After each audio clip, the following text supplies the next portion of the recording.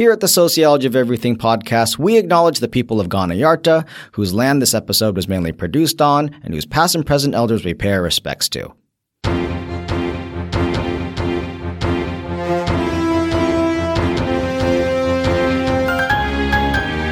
Hi, I'm Eric Sue. And I'm Louis Everest.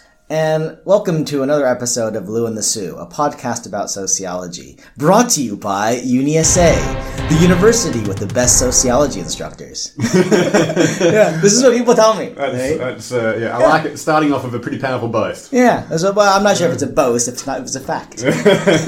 Double down on the boast. In this podcast, we're going to look at the work of Max Weber.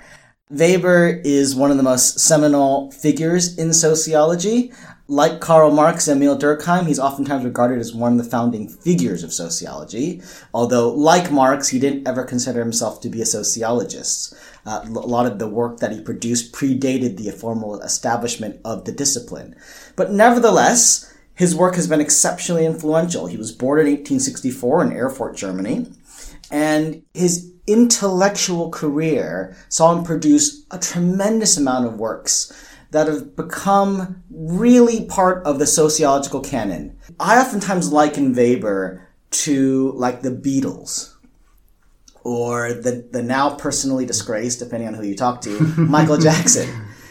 He just produced so many hits. Not, by the way, in the realm of music. Like, he didn't also, have a pop career. I wish he did. The bureaucrats. That's So we're not going to be able to cover all aspects of his work. We're actually just going to focus on one idea of his, one hit, if you will.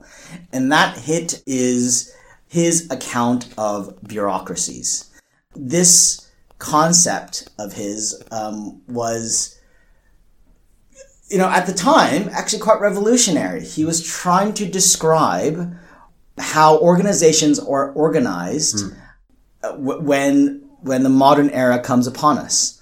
Just coming across this text as an undergraduate student, I remember that I was quite perplexed by this interest of Weber, because bureaucracy is a term that I'm familiar with. It's just similar that many of us are familiar with, even before we come to take a sociology course. And it doesn't inspire all that much excitement in me when I hear it, right? Bureaucracy. Even the term itself. It's just a really crummy word, isn't it?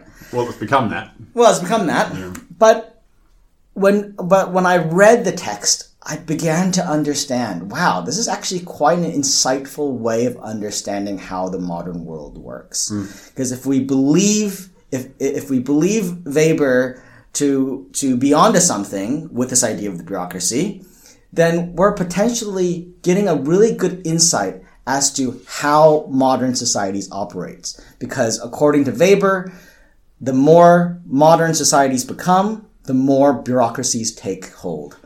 And bureaucracies, I should mention, they're everywhere. They're all around us. It's, when we think about bureaucracies, we normally think of large government departments. You might think of maybe even this university that you're enrolled in, and you might also perhaps even think of the dealings that you have with utility companies. But bureaucracies extend far beyond that. They are part of hospitals. They're part of homeware stores, fast food. You name it, it's probably a bureaucracy. But what is a bureaucracy? Louis, how would you describe a bureaucracy to someone? Well, I would go to Weber himself and look at the key principles of modern officialdom or bureaucratic structures that Weber outlines, and I would repeat them to people ad nauseum. Oh, that's exciting. You're a great conversationalist. That's exactly right. Yeah. And the first one of those would be the fact that it's an organization in which there's different roles that do different things, and that there are stated rules around each of these roles. So there's a distribution of duties, so not everyone's doing the same thing, and that every single position within a bureaucracy is unique to some extent, different from one another, and there, like I said, there are rules around each one of them. So it's a division of labour in a similar-ish way to the way Marx talks about, but it's an organisational division of labour. So from a broader point of view, a bureaucracy is a particular way of structuring an organization. Absolutely. Right? Organizations have existed for a lot of human history, but it's a specific type of organization. Absolutely. When you have a group of people who are trying to achieve a purpose, whether it's building something that can be sold on the market, whether it's organizing an activity like building roads or running hospitals, you need to organize the cohort of people who are going to achieve the overall goal. Let's take building roads as an example. You need to come up with some sort of organizational structure that's going to build roads in the most efficient manner. And that structure is not going to be to get every single person out on the streets digging up old roads and laying new roads, because there's not going to be much planning involved in that. You're not going to know where to build roads. You're not going to be able to buy the goods for building the roads at a cheap price. You need to employ people into specific positions that they can then just concentrate on that one role, that one position, and do it very efficiently. And for bureaucracies, this overarching structure is determined by stated rules, by the constitution of the bureaucracy, by the rules around what everyone's position can do, their position descriptions that determine what their role is within the overarching structure. And it's only by having a council worker who can actually be on the ground building roads, and then a supervisor whose job it is to manage a group of workers and make sure that they're all doing the correct thing, and then someone who buys the goods for that, and then a lawyer involved to make sure everyone's following the correct laws that are going on, and all these different roles within the one organization. So it sounds like one of the things bureaucracies are really good at is being efficient. And to get, I think, a good idea of how this is the case, I think we should just look at the list that Weber produces in his account of bureaucracies of what they consist of, because he thinks bureaucracies have 6 characteristics. Okay, the first one is that there are principles of fixed and official jurisdictional areas. It sounds very, very like jargony, but what does that mean in plain everyday language?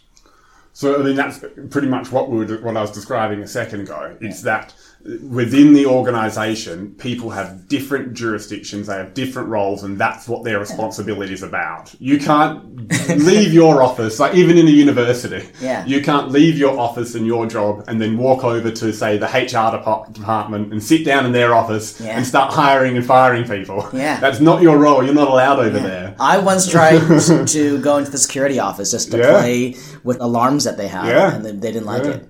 They were like, we didn't hire you to do that. And I said, well, who told you? And said, well, the person politely explained to me that UniSA is a bureaucracy. It's a bureaucracy that does have the best sociology instructors in the world. That's what he said. You know what scares me about this whole prospect? Imagine going to the cafe in the morning and having a different person making your coffee every morning. Someone who's not trained to use the machine, who doesn't know how to make a really good flat white. So there are fixed roles and there's different roles, right? Right. So there's specialization. The second characteristic Weber gives of bureaucracies is that there's a hierarchy of authority. What does that mean? So it means that not everyone in that organization has an equal level of power. Everyone is answerable to someone above them and responsible for people underneath them. And it's such an important function of the overarching organization because it makes everyone accountable, because everyone's got their role to do. So there's always someone monitoring you and making sure you're doing that role appropriately. And you're, in general, unless you're at the very bottom of the pecking order, I suppose, but... That's how you know if, like, an organization is well run or not, especially in the modern world. If, like, you say, I want to speak to your manager, or how do we get this thing resolved? And people just, like, throw their hands up and go, I don't know. Like, well, then you ask, who's in charge? And you said, well, I don't know that either. Right? That's not what a bureaucracy is, though. A bureaucracy has clear lines of authority. So, like, if you're really not happy with this podcast, and I hope you are, you can say, like, why don't I speak to Eric and Louie's boss at the university? There presumably is someone that, you know, that by definition, that's what we have as being part of a bureaucracy. It's interesting, though, even within that hierarchy, one point that Weber makes is that the different roles are still unique from one another. So even if you're someone, you know, my boss, for instance, who I'm responsible for achieving my role, if I'm not doing it correctly and my boss has to institute proceedings to fire me, they can't just start doing my role, because my role's still unique and specialised within the hierarchy, but they can employ a new person into my role. So it creates accountability, but all the roles there's still a division of labour within the organisation. The third characteristic of bureaucracies that Weber lays out is that there are written documents and official duties. And I think this is actually a really quite insightful one. Everything in a bureaucracy is written down. Yeah. Okay? There is a list of things that each of us needs to do. And also, it means that data is constantly being gathered. How are we, there's a sense in which bureaucracies run on data. Okay, both about the service that's being provided, but also about the people that are providing the service. And I think the other thing I should mention is that it's just not just that things are written down. There are official duties. The people who work in a bureaucracy, they don't work in their capacity. They work in an official capacity. They don't work just in terms of themselves as a private citizen. No. Right? So if you are the vice chancellor of this university, you presumably will do what's best for the university. Yes. The duties you execute aren't simply for your own personal gain. No. Right? I'm not You don't see him donating their pay packets back to the organisation. Can I just say, to put it on record, he's doing a great job. Yeah. Whoever the VC is at the moment, fantastic. doing a great job. Yeah. Great job. He's the best. Yeah, he's so great. Bureaucracies also rely on expert training. Yes. In what way does that make sense? Well, it makes sense because, like we said, each of these roles have they've got specific duties attached to them. There's specific requirements that people need to do. So, for instance, within an organisation, the lawyers are quite a common role because different organisations have to deal with the law and operate within legal frameworks. And you couldn't just employ a random person into that job and hope that they can get training on the job, which is something that, did happen prior to bureaucratic organisations. In, say, medieval style guild organisations, people would be trained on the job. It's a different way of organising groups to achieve a purpose. And in fact, even lawyers, if we go way, way, way back, very early forms of law involve people doing articles where they would actually train on the job as well. But these days, within bureaucratic structures, you expect someone to know how to do their role within the organisation to seamlessly fit into that role. And so because of that, they need to already be trained. They need to already know what they're going to have to do and how to do it. The fact that people have to be trained or they have to have skills in order to fit certain roles, I think it's also fascinating because it means that people are appointed based on the skills they have, the knowledge they have. And so in other words, they're based on people's qualifications.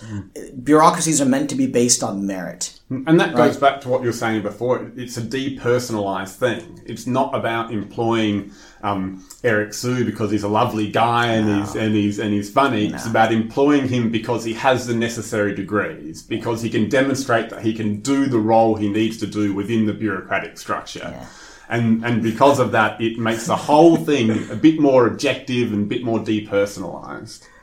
The fifth characteristic of bureaucracies is that it requires the full working capacity of the official. What do you think that means? I think that part of the bureaucracy and also some of the later ones Weber talks about aren't necessarily as clear as the other ones, I'd say, because you think, of course, of course it does. But the way I think about that is to think about forms of organisation that don't require full working capacity. So say you volunteer your time to some charity endeavour or something else where you're not giving up your full time. It's sort of optional you being there. There's not such roles and responsibilities around what you're doing. It's more a collective of people helping out in some way.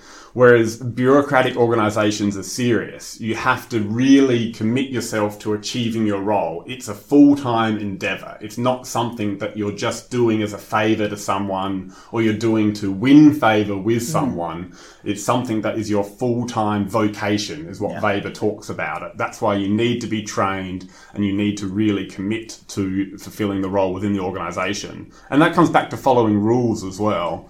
which is the next thing that Weber speaks about. Yeah, the following of general, stable, and exhaustive rules.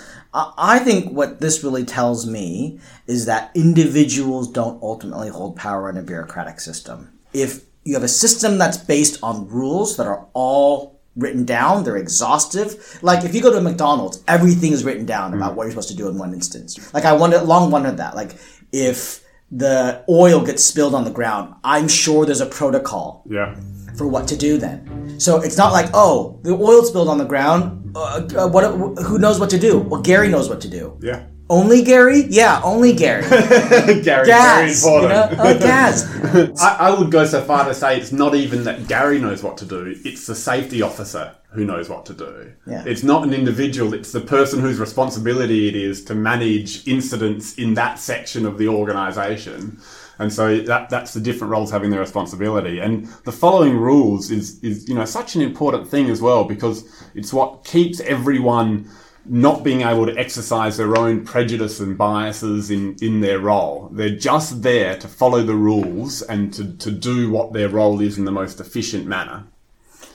So Weber talks about what constitutes bureaucracies. He lays out, a pretty comprehensive picture of what they're like. But then he moves on to talk about, well, what is it actually like to work in a bureaucracy? What does it mean to fill one of the roles? And this is a really interesting discussion. I think one of the things he talks about is how oftentimes office holders feel like it's a vocation, as you mentioned. Yep. What is a vocation? It's a really weird word. It's not a vacation, obviously. It'd be nice if it was a vacation. But what is a vocation? So obviously this touches on some of the things I've already discussed. So it's a full-time job that requires training and becomes your career. So within bureaucracies, like we said, you have to be trained to fulfill your role. You're employed by and responsible to the office, not just another individual. So you work for the university. And even in modern organisations, when we think about roles that seem like they have such a personal connection to another person, so like an executive assistant, for instance, is someone who really spends most of their daily life working for a specific individual, managing their diary, doing these quite personal tasks. They still are employed by the organisation. It's a vocation, being an executive assistant. It requires certain skills and training. So that's what Weber's talking about. You're not just there because of your loyalty to another individual and your relationship to an individual. You have status and rank attached to your position within the organisation, and you work for that organisation. And that has a bit to do with the way you're appointed as well, which is another key aspect Weber talks about, I would suggest. And this kind of links to the second point about the position of the official that he mentions. And he goes through a lot of different aspects of what it's like to work in a bureaucracy. And these are things I think a lot of us are already familiar with. Like some bureaucratic positions are paid a salary. Yep. You get paid for the work you do. It can be an office sometimes can be held for life. That is to say there are permanent positions. People can exist at an organization on a continuing basis. And I think the continuing is the important part of that, because these days with work maybe becoming a bit more precarious. The idea of lifetime jobs is maybe a thing of the past. But the point Weber's making here is it's not like an elected official where you have to be responsible to a democratic process every 3 or 4 years. Your only responsibility is doing your role effectively. So that's what's so important about having an ongoing appointment, a fixed salary, and these things. You don't have to worry about anything else, and you have no responsibilities other than fulfilling your role within the bureaucracy. And then the last point I want to just focus on here is how Weber talks about the differences between an elected official and a bureaucrat. Because, oftentimes you might think the two are more or less interchangeable, but they're not, according to Weber. One of the things that's interesting about elected officials is that they're not appointed. They're elected by definition, right? Whereas bureaucrats are appointed. They continue on. If especially obviously in the context of politics and government, a government can change, but the bureaucracy can sometimes remain remarkably intact. Yep, absolutely. And that's such an important point, and it's something that promotes impartiality for the bureaucrat and the person in the role of the bureaucracy, because they never have to worry about what the public will think about them, All they have to ever worry and try and do is achieve their responsibility as it's written down, as it's codified within the bureaucratic organisation. Yeah. And, in some ways and this is something we might come to now, that can lead to some big advantages. There are some really powerful and important things about this structure that we've now outlined and the role of the bureaucrat within that structure that I think are really important and maybe lost a little bit these days. Weber concludes his discussion of bureaucracy with kind of like a plus and minus list of what's good about them. Talks about how there are advantages to bureaucracies. What are some advantages to bureaucracies? Well, they're very stable, for one thing, because, the way the structure's organised, people are interchangeable, everyone's just a cog in this larger machine. So they're incredibly stable and hold in place. Yeah. You're not reliant on any one individual. Yeah. If someone's sick, you can replace them the next day. I remember one of the first lessons that someone tried to impart on me when I started working at this university is the university ultimately doesn't care about you. Yeah. Like, you could leave, it'll still be here.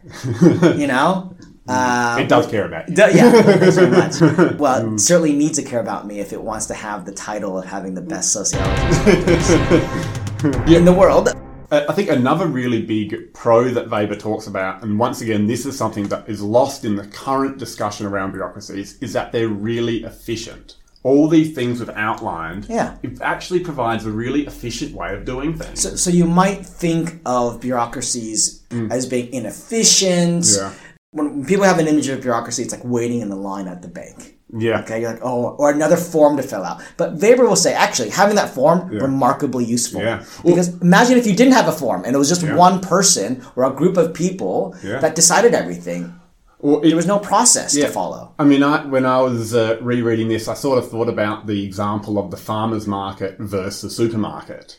Whereas a farmer's market, you've sort of got a collection of people all doing their own thing. They're not really organised in relation to one another. And I'm not sure if you spent much time at the farmer's market during the kind of peak hour on a Sunday at the Adelaide Showgrounds, but it is chaos. Yeah. It takes so long to buy anything. But a supermarket, so structured, so organised, rules. In fact, they even put things on like the same sort of aisles in between different supermarkets so you can go in and quickly find things. Automated checkouts. People in the supermarket having their own specific roles that they have to do.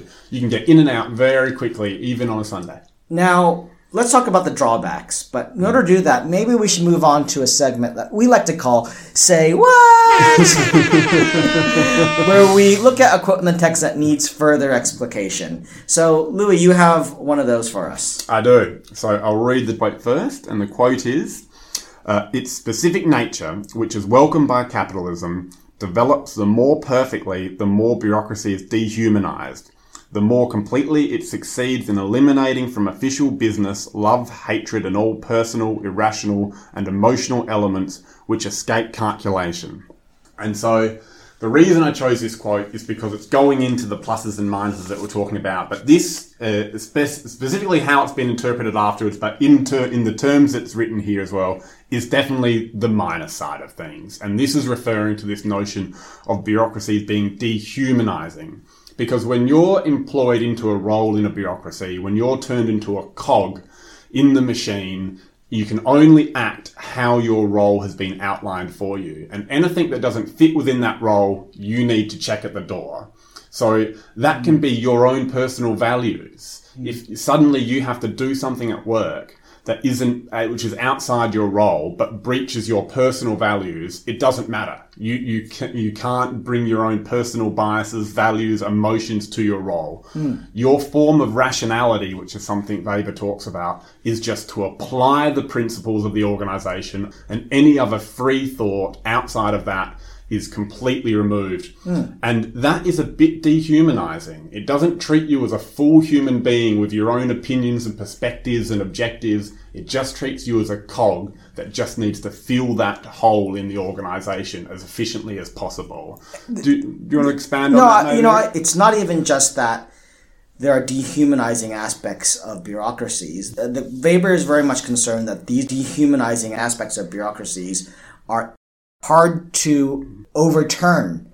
because bureaucracies have such a resilient and permanent character. He talks about how it's really difficult to challenge the bureaucratic system in the modern world. Yeah. Anytime something bad happens because of a bureaucracy, the answer, paradoxically, is more bureaucracy. Or they blame it on the individuals. It's not the system's fault, it's the individual's fault. And if it is the system's fault, the way to correct it is to actually produce more bureaucracy to address the issues of that system. Yeah. So maybe we'll bring the podcast to a close there. I would say that Weber is very much like Eeyore. Okay? Christopher Robin.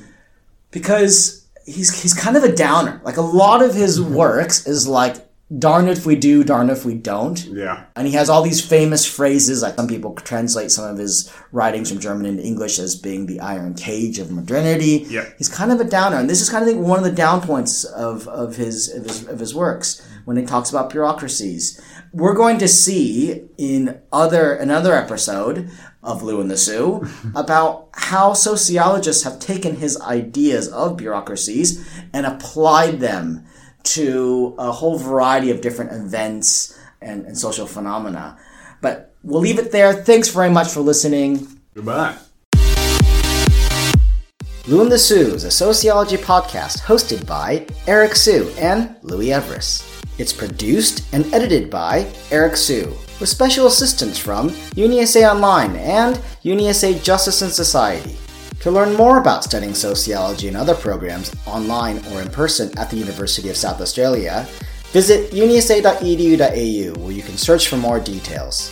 Lou and the Sioux is primarily recorded on the lands of the Kaurna people. The hosts of the podcast would like to pay their respects to elders past, present, and emerging. If you'd like to get in touch or learn more about the podcast, visit our website at sociologypodcast.com. Thanks for listening.